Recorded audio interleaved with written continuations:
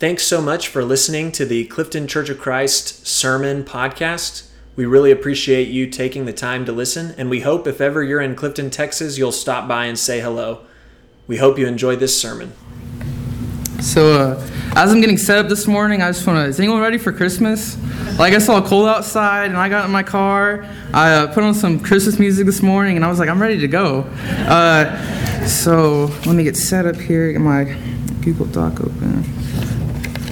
Okay, so, Drew told me to do a little introduction about myself. So, my name is Colton Solons. I am the intern youth minister here at Clifton Church of Christ, not Cinco Church of Christ.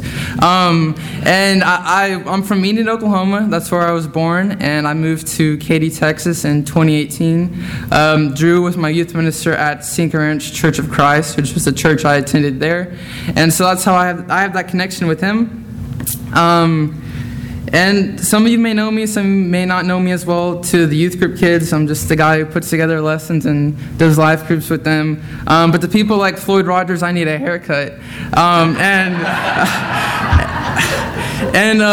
From a freshman orientation class, I learned that how we learn is how we teach. And so I'm a visual learner, and so I will teach visually, and I'm going to do my best to kind of help y'all along that way if that's not how you learn.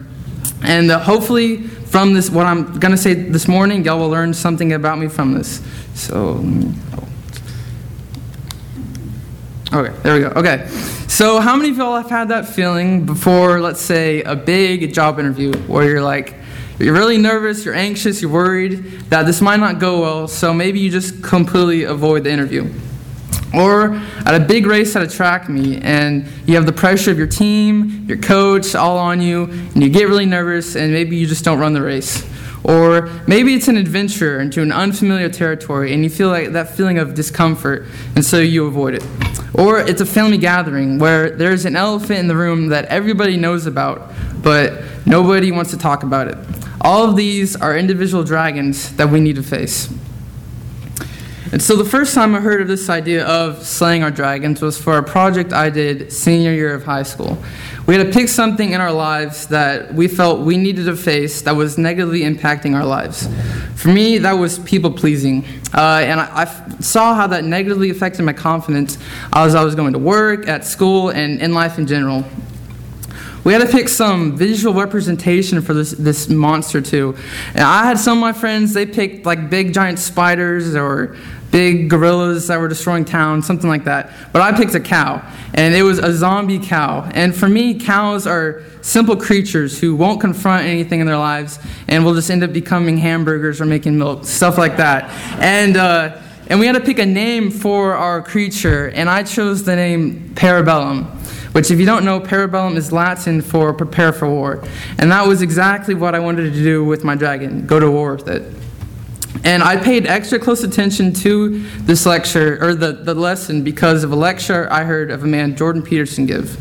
Now, if y'all don't know who Jordan Peterson is, he is a professor of clinical psychology at the University of Toronto. And when I used to deliver pizzas in high school, I would listen to his lectures because of how he articulates his words and how deep in topics that he goes. But this one lecture in particular, he was giving to a group of Toronto alumni.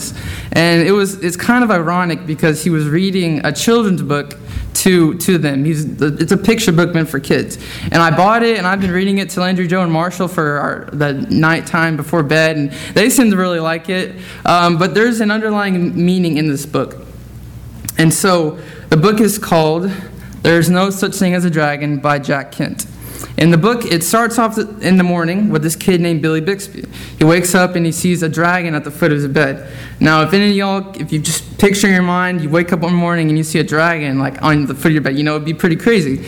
And as any little kid does, he goes downstairs, tells his mom, hey, there's a dragon in my bed. And as any mom would say, there's no such thing as a dragon, right? And so he goes throughout his day, he gets dressed, he goes down to breakfast. The dragon grows a little bit as the morning goes on. And so he goes downstairs, he eats breakfast.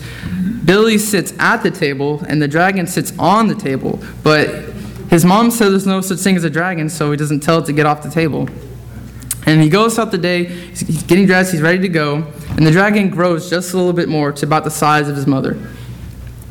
And eventually the dragon keeps growing, it keeps growing, it keeps growing. The mom's trying to clean. She's having to go in and out of houses, or the windows, to get around this dragon. And eventually the dragon grows so big where it picks up the house from its very foundation and moves it down the street. And the dad comes home, Mr. Bixby, he comes home, and he sees that his house is gone. And his neighbor's like, oh, it went that way. So he drives his car to the place where the house is at, and he sees his family in the upstairs window. He sees the dragon. He goes up, he meets his family. And the significance of this book comes at the last page. Whenever they're in the house, the dragon has begun to shrink again, about the size of a kitten where it was originally. And the mom says, why did it have to grow so big? And Billy responds with, maybe it just wanted to be noticed.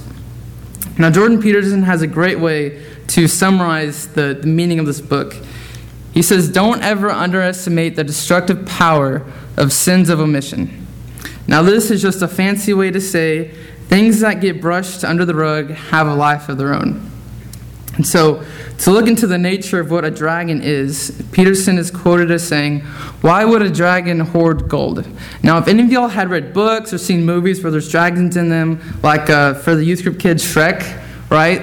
Shrek has to go, he faces the dragon to get Fiona. And for those who may not be a Gen Zer, Sleeping Beauty, right? The prince goes out, he slays the dragon to get and save whatever the princess's name is and go save her, right?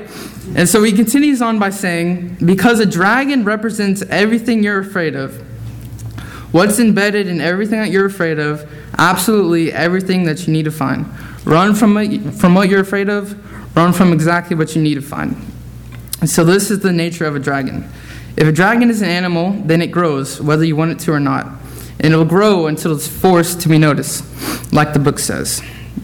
All right, so now we're going to get into, I forgot to tell y'all. The verses we're in are Matthew 26, verses 36 to 42. That's what we're going to be in this morning. And then we'll get into Matthew 28 later. All right, and so we're in Matthew 26. It's when Jesus, he's in the garden, getting ready to be crucified. The Garden of Gethsemane, as Drew told me that's how it's pronounced.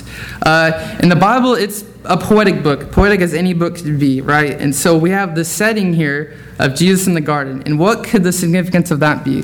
So if you can picture a garden, right? Gardens, beautiful flowers, beautiful plants around them, but when you really look down in that garden, there can be these weeds that go unnoticed, that grow until they rip the garden of its strength. And the only way to truly get rid of those weeds is to uproot them. You have to dig deep and uproot them. So now we're going to get into Matthew 26, verses 36 to 39. Then Jesus went with them to a place called Gethsemane, and he said to his disciples, sit here while I go over there and pray. And taking with him Peter and the two sons of Zebedee, he began to be sorrowful and troubled. Then he said to them, my soul is very sorrowful, even to death. Remain here and watch with me. And going a little farther, he fell on his face and prayed, my Father, if it be possible, let the cup pass from me. Nevertheless, not as I will, but as you will. And so we see Jesus in verse 37 says he was very sorrowful and troubled. And so here's the weed, right? Here comes a dragon that's grown, is being forced to be noticed. And Jesus tells his disciples that he's invited, Peter, James, and John, that his soul is sorrowful even to death.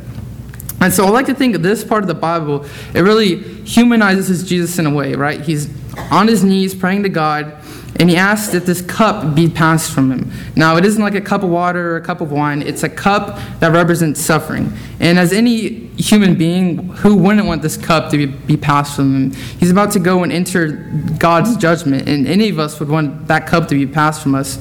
And so a way I would like to visualize this for y'all is movie The Lion King. And hopefully y'all have seen it. If you haven't, spoiler alert, but it's been out for 28 years, so that's kind of on y'all. And so we see this part, so when Simba the lion, when he's faced with confronting, Simba runs. The confrontation in his life, he decides to run. Simba goes off, he lives his carefree life with his dopey friends, and he gets met with a blast from the past. And at this moment, he comes to a realization, and then he's just down in the dump. He realizes, he has something he needs to face. And right before Simba's about to go face Scar, his evil uncle, which is another dragon in his own sense. He's met with this cloud in the sky. That's his father Mufasa, who's passed away. And Mufasa tells Simba here 3 things. He says, to remember who you are my son, and the one true king. And with this, Simba, he's revamped, he's ready to go. And we don't receive any dialogue from God to Jesus. But what I'd like to picture is, God is saying, you're my son. I sent you here for this purpose. And whether you want to run from it or not, you don't really have an option. This is what you were sent to do. And, right, so if this is like God to Jesus. Mufasa to Simba is God to Jesus. And now we're going to get into Matthew 26, verses 40 to 42. And he came to the disciples and found them sleeping. And he said to Peter, so could you not watch me with 1 hour? Watch and pray that you may not enter into temptation. The spirit is indeed willing, but the flesh is weak. And again, for the second time, he went and prayed, my Father, if this cannot pass unless I drink it, your will be done. So we find Jesus, he goes to check on his disciples, he finds them sleeping. Now, if any of y'all were going through something like this, something that you were troubled and sorrowful, even to death, like Jesus says, you would want, your nuclear family, your friends, the people you talk to and are with around every single day to be there with you. But he finds his disciples sleeping.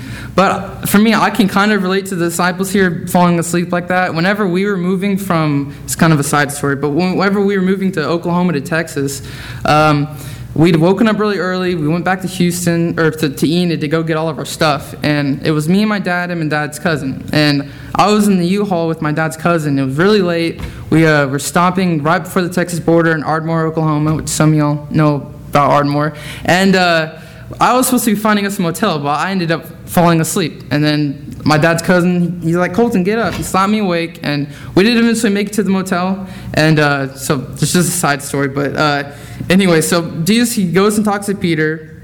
And he goes back to talk to God. And Jesus prays this again. My Father, if this cannot pass unless I drink it, your will be done. So right here, Jesus accepts what's about to happen to him and is prepared to endure it. Jesus prepares to face his dragon. In life, when there's a dragon to face, we can learn a major lesson from Jesus and face it. Be ready to prepare to endure it. And now, in between 26 and 28, this is when Jesus is crucified. When Jesus, he's facing his dragon. And so, our Western society, our Western culture, is based on the idea that a man like Jesus was brutalized and beaten and placed on a cross by his own people. And what we get from that is, life is suffering. Isn't that, the Bible tells us that. The Israelites, their exodus, in the beginning of Joseph's life, when his brothers plotted murder against him, and so many more examples. Life is suffering. And as we move into chapter 28, we see what becomes of the endured suffering. Matthew 28:6.